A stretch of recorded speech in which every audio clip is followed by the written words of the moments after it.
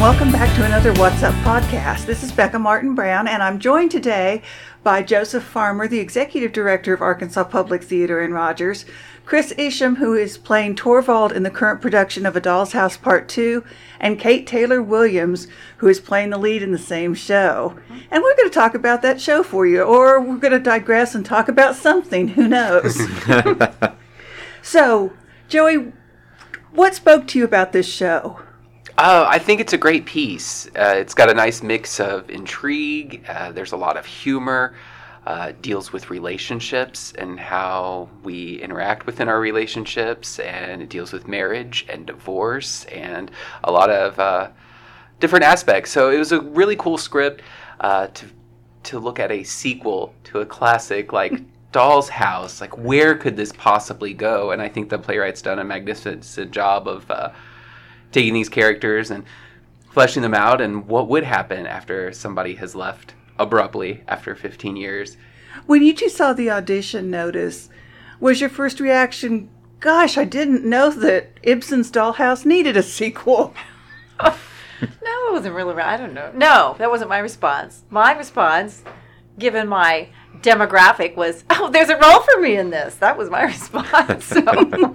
And what a role, though. And what a That's role. right. It's a fabulous role. You know, it's 100 pages of script. I come on page 7, which is technically the first page of the script. I leave on 107.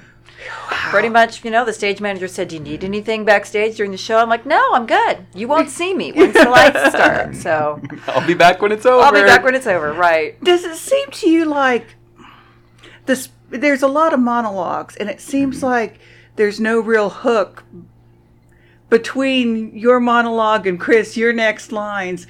Was it difficult to learn? No, I don't think so. I think a lot of this is a natural progression in the conversation. And if you think about these characters who've had 15 years of space to either go and live the life that Nora lives, or in Torvald's case, trying to move on in a period of time where I think he has clearly moved on, but he's not expecting what's about to happen when the show begins. So it catches him off guard, and the conversations that happen, I think, are very organic. I think it's written very organically. So it makes a lot of sense when you're trying to remember what lines are coming up, where you're moving from this to that, because it's so organic. I think one of the things you told me is that it's a conversation about conversations. Mm-hmm. And after 15 years, you'd have a lot to say to each other, one would imagine. Yes, we discovered that is true. I think he's true. Kris is correct that the conversations back and forth, dialogue part is relatively easy. It's natural. Now, I do have, like, my favorite line, which is 4 pages. So to say that they're not challenging, some of them are more challenging than others. You know, you learn the chunks, and then you learn to connect the chunks. So I think I finally have them all connected. Only occasionally does a little piece fall out, but, you know, it's live theater, and that happens. Every show will be different. Absolutely. But they're all going to be fabulous. So. If you're interested in previewing the intensity of the show, the photos that were taken at a rehearsal 2 weeks before the show opens will show you that intensity. I was flipping through the ones I took. Oh, my. What's that? There is a fight scene. No, it's not WWE. Yeah. What is that Not fight yet. scene? Still tweaking, right, like? Joey? Right. What is that like? What is it like for... Like particularly the end, or that particular the build scene? up and that particular scene, and the experience of being that intense on stage? It takes some time. It's not that long. The lines aren't that long. The scene's not that long. But when you're being that intense and that focused and that loud... Mm-hmm.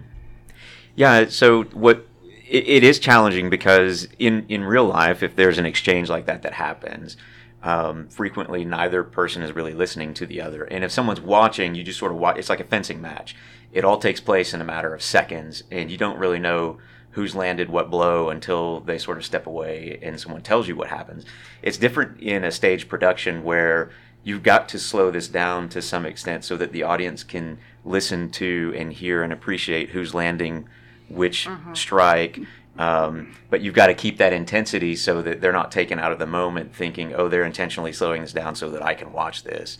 They get sucked into this. And what's interesting is every time we've rehearsed this and there's someone new in the audience, just hanging out watching the rehearsal, you can tell people are either holding their breath, like the energy in the room has gone completely silent and still by the end of that. And I think that's a real rewarding thing. As someone on stage who, that's a rewarding sensation to have up there, because you've got their attention. That they've been sucked in to enjoy this sort of explosive moment, that they know these characters who have decades of baggage and unspoken emotions and thoughts and experiences, and it all comes out at once. I don't think that's when anybody will be wrestling to open their peppermint. We hope they aren't ever at wrestling peppermint. Tell me about the other two characters. There's 4 characters in this play. Tell me about the other 2 characters. Well, the first character on stage is Anne-Marie, who is the housemaid, nanny.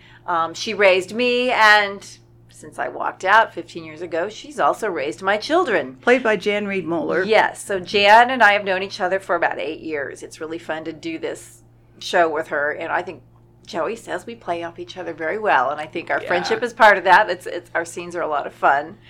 So she, of course, has an opinion about what's been going on and what happened 15 years ago. The other character is my daughter, Emmy, whom I last saw when she was 3. So that's an unexpected scene for Nora, because she does not want to see the children. She's not been part of their lives for 15 years. It's going to be a big mistake, and ultimately that's what it comes down to solve her dilemma. She's going to have to meet her daughter. So that's a challenge. We have a great young actress, Rebecca Longton, is playing. She's a sophomore, going to be a junior at Bentonville High School, and she's playing my daughter, Emmy. So I got the feeling that there's a lot of Juliet's nurse in Anne-Marie. Yes. Did you see that? Yes. And did you direct to that? I didn't necessarily direct to that. I mean, Jan is a phenomenal actress, and you give her a little bit of direction, and she will take that and cultivate it and mold it into something completely different. We're very blessed with a extremely talented cast, and just to watch these guys every night is so exciting for me. How hard is it? I think of Noises Off and the director running out of the lobby of the theater. Mm-hmm. How hard is it to watch this baby stand up and you can't do anything? It's walking now on its own. It's part of the process, whether you like it or not. There eventually comes a point where we will have our final dress rehearsal tonight, and we will have friends and family night on Thursday, and then it's out into the world. And I think we've worked our hardest. We put in the time. We've worked through the script. We've tried to find the comic bits. We've tried to find the dramatic bits. And we found them and then some. So I think we're ready. We're ready to put this baby out into the world and let her walk around. Let's address the idea that although this is done in period costume, it's the end of the 1800s? It's 1894, I think, is the setting date, yes. Although it's done in period costumes, it is not period language. There is some language. You didn't see the little quotation marks there in it. What do you want people to know about this show? I almost wrote a lead that said it's like Cosmo 1894. What do you do 15 years after the breakup? Because it feels very modern. So what's the question exactly? I'm not clear what the question is. I don't know if I remember what the question was. What do you want people to know about this show? If they think Doll's House, They think Doll's House, Ibsen, drama. And it's got some drama, but I'd call it a dramedy. Because like Joey said, we found the humor, we found the comedy. And we hear, and then Kris said, when we have people sitting in on a rehearsal, we hear a lot of chuckles.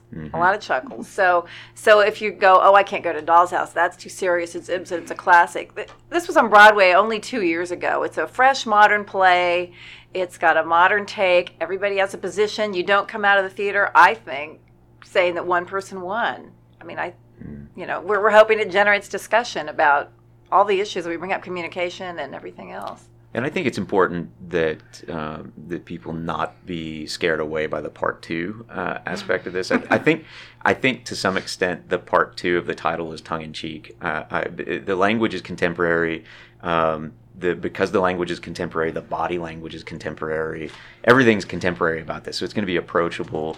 Anne-Marie and Nora very clearly lay out all of the exposition of the original Doll's House right in the first 15 minutes of the show. So you don't need to go read Doll's House, the original. You don't need to go watch, no research is required before you come and just enjoy. You can walk in and, that's the original is treated as exposition of this standalone piece. So I think it's very approachable. I don't think anyone should be, scared to walk in having to do homework before they come in. No, well, as the playwright had said, it's kind of audacious to think you're going to take Doll's House, this classic, and do a part two. I mean, that's pretty bold. And it worked really well because it went directly to Broadway, which doesn't happen that often. But the script was so strong. They had their cast already in place. They workshopped it a couple times. Boom, opened on Broadway. Got 8 Tony nominations. I read an interview with a playwright, and he had said after years and years and years, people would ask him, what's your next project? What's your next project? And jokingly, he would be like, I'm going to write a sequel to Doll's House. I'm going to write Doll's House Part 2. And that it became such a joke that eventually he was like, well, I guess I got to do this. So, but he could have called it anything. I mean, because it has that's the point I was hoping we would make, is that you don't need to know or love Ibsen's original. Correct. To walk into this show and just be swept. I come to rehearsal 2 weeks before the show opens. So I'm seeing a baby. Right. And this one, I was like, it's a dollhouse. Yeah. Okay. That's what we want people to... Don't do that. Because I was really mesmerized by it and terribly disappointed I didn't see the whole show, although I had read it. Because I usually read the script first. And this stands you have your up tickets, a lot right? better. Oh, yeah. Oh, of course. This stands up a lot better than it reads on paper. So, and then we've discussed that very thing. It is definitely a strange read. And having read the script and having auditions and get this group of actors together, and we sat down, we have our first read through, and it's like, there's the comedy. Mm-hmm. This is It funny. has to be heard and seen. The reading does not do it justice. Yeah, it's not an easy read, and it's a long read. It's a 100-page well, script. there are all those dots. And are you doing intermission, or are you going straight through? No. Straight through, baby. Okay. So it'll be about an hour and a half? No. Yeah, a little 70, 80 minutes. Okay. Yeah, 80 minutes-ish. Okay. Yeah. Perfect. Lots of applause and laughter. I hope we'll stretch out our runtime. No reason to get up and go to the bathroom in the middle. No. Oh, no, you can't. You really can't definitely do laugh that. till the end. You will miss something important. You will miss if you do something that. important. It's pretty fast and furious. I mean, the jokes and the banter and the lines, everything goes by pretty quick. I don't think there's really a dull moment. It's a really tight script as far as the story goes. There's not a lot of wasted time or like B stories or C stories. It's pretty much one storyline. And we've added some great technical things. Tech Week started Sunday, so some things you didn't have the opportunity to see with lights and sound, and because it's not a tech-heavy show, and costuming, makeup. I mean, that makes all the difference. I can tell you that Kate looks absolutely gorgeous in the period costume. Well, thank you. Well, actually, so does Kris. So very distinguished. Very. It's very distinguished. Thank Very you all for lovely dress. coming to talk to us, and I hope you all go see this show. It really is quite fabulous. Thank you, Becca. Thank you. Thank you.